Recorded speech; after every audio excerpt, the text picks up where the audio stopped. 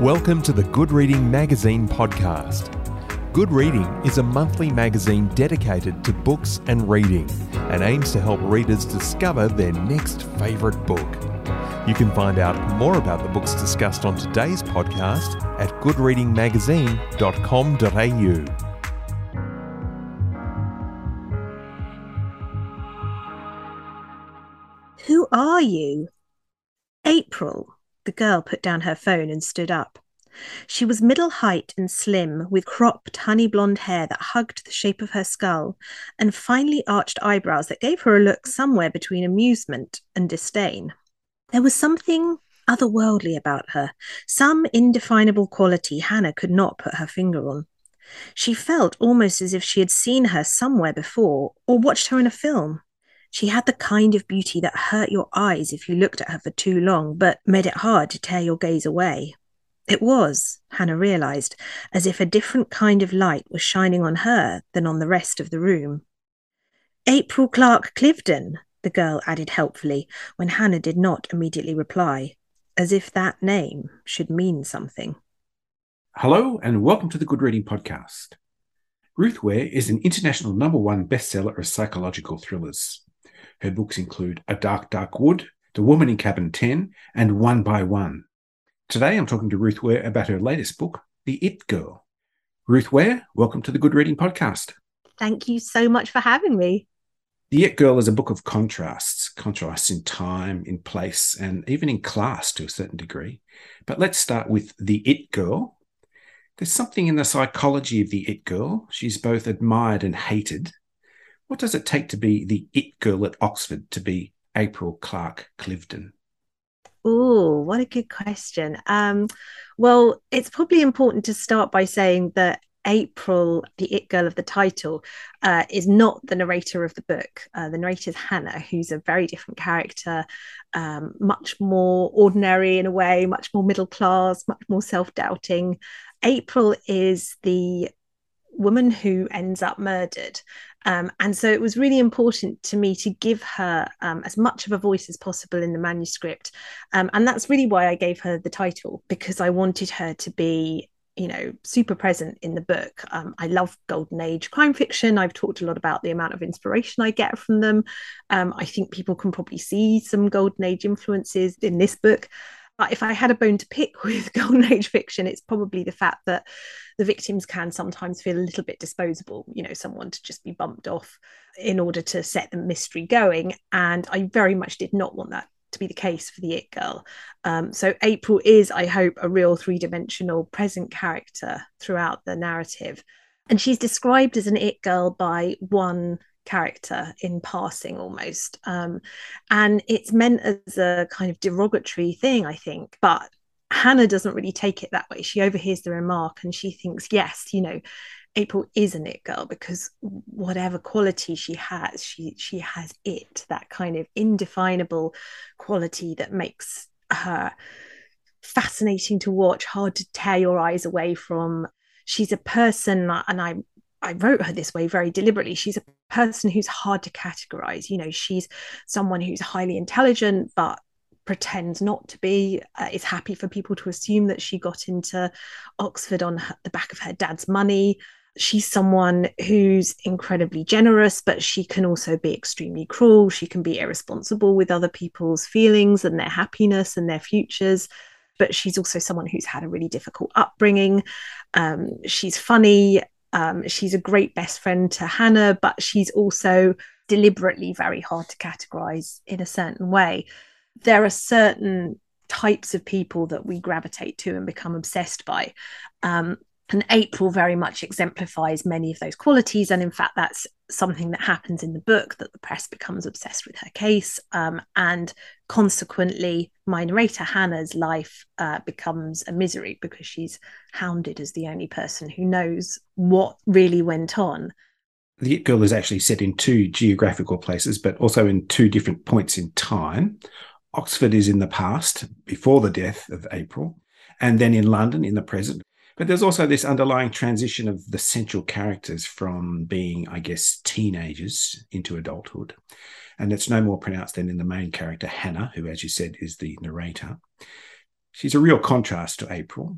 Hannah believes Oxford offers her the opportunity to reinvent herself. Now, April Clark Cliveden knows who she is, but Hannah is suffering from what she thinks is imposter syndrome. Who does Hannah want to be?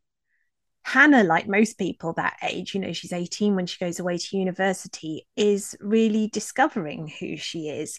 And that's probably true of April as well. It's just that from Hannah's perspective, April looks like she has it all. She looks incredibly confident, but that's partly because that's the image that April chooses to project. She looks, I think, more confident and more capable than she perhaps really is inside. But yeah, it's definitely a book that deals in binaries and contrasts. As you say, the narrative is split into two sections. There's the before section and the after section. And the fissure between the two is April's death, which has defined who Hannah becomes in the present day sections. And in many ways has defined the person that she's grown into. But yeah, Hannah is, I wouldn't necessarily say she's at the other end of the spectrum from April, because she's not, there's one point where someone in the novel refers to her as having a working class background, and she's kind of like, well, actually, I'm from a middle class background and I don't feel comfortable claiming that as if I've sort of pulled my way up against great adversity. She's a regular person, and like many of us, she does feel a sense of imposter syndrome when she goes to Oxford. She's bright, she's intelligent, she knows she got the marks and she belongs there, but as she walks through the Porter's Gate, which becomes an important plot point of Pelham College on the first day, she is astonished that she's allowed to walk in here as a student. And that is something that she very much does not have in common with April. I think April is much more of the type of person who would be astonished if a door was not open to her, and feels that, in fact, she should be allowed to go anywhere and do anything that she likes in life. One of the things that the book is exploring is friendship, and the way, although April is very much not a perfect friend to Hannah, they are drawn to each other. And I think often in friendship, the qualities that we find most alluring in other people are the qualities that we ourselves do not have, but wish that we did. And Hannah admires April's courage and her insouciance and her ability to grab life by the throat and take what she wants out of it. And April, although you don't see the action from her point of view, I think admires Hannah's loyalty and her kindness and her generosity and her willingness to, answer up to stuff and to go the extra mile for her friends. And that is what draws them together. It's the fact that they are not similar, but that they each have qualities that the other lacks and admires. Hannah's life is complicated by the death of John Neville, who was convicted of the murder of April Clark Cliveden, and that stirs up a lot in Hannah's past. Hannah's relationship with John Neville is more than a little coloured by some uncomfortable interactions she had with him in her days at Oxford. Where does John Neville fit into Hannah's life as a young student at Oxford? John Neville is the man who is eventually on Hannah's evidence convicted of April's murder. And Hannah first encounters him when she goes into the Porter's Lodge at Oxford. For anybody who hasn't visited an Oxford college, the layout is pretty unique. So usually because they're medieval structures, they're normally walled with very high walls all the way around, 40 feet in some cases, buildings all the way around the outside. And there's very often only one entrance, or sometimes there are side entrances, but they're usually locked up after dark. So for most purposes, your main way in and out is going to be through this huge medieval door, which is overlooked by the Porter's Lodge, who act as a sort of combination security force, administrative kind of concierge type role. They look after the post, they hold parcels, they keep an eye on who's coming in and out. So the porters are in this sort of slightly unique position in Oxford colleges, in that they're not students, they're not a member of the academic staff, but they have quite a lot of power and quite a lot of responsibility.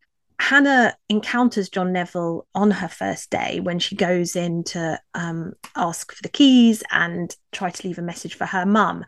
And they have this sort of slightly uncomfortable power play interaction that Hannah isn't quite sure how to interpret, where John Neville is sort of pretending to give her the keys to her flat and then withholding them and then pretending again. And it makes her feel uncomfortable in some way that she can't quite define. She refers to it as a constant disquieting presence.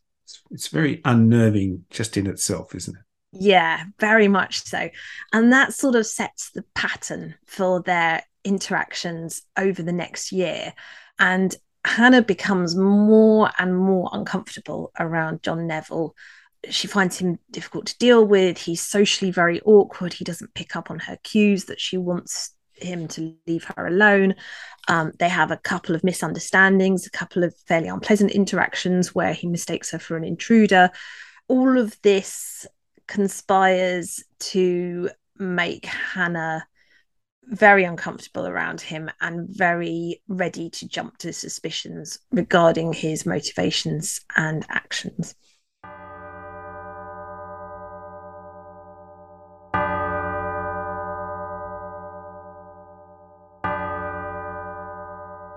They made a mistake. The words are ringing in Hannah's ears as she shoves a tenner down on the table and shoulders her way blindly out of the cafe. Outside, she leans with her back against the wall, feeling the drizzle on her face, her breath coming quick. They made a mistake. In spite of the police and the forensic experts and the judge and the jury and everyone else involved in convicting John Neville of April's murder, there is only one person that they really applies to. Hannah, because it was her evidence that sent John Neville down. She was the one who first told the police and then the courts about his behaviour.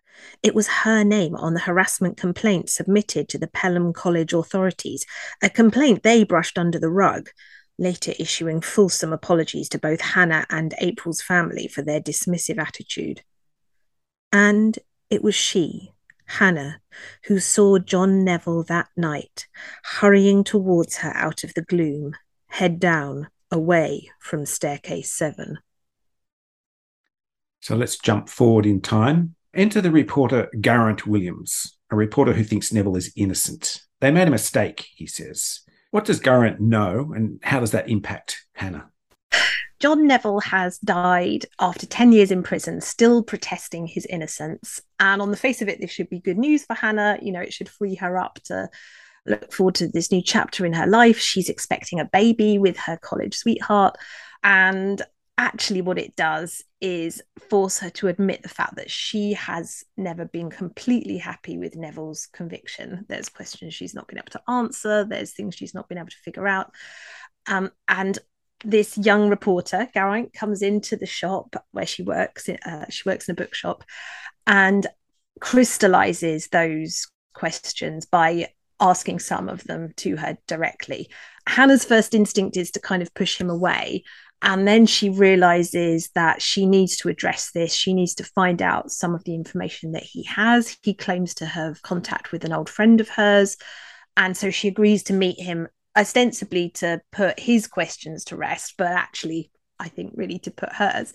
And Geraint gives her information about April and about her friends in the lead up to April's death, which forces her to reappraise the whole situation. It's a slight spoiler to say what that is, but it basically means that Hannah has to rethink some of the assumptions she made about the case. She has to accept that there may be more suspects than she ever really considered, that other people may have had an agenda to want April to be killed.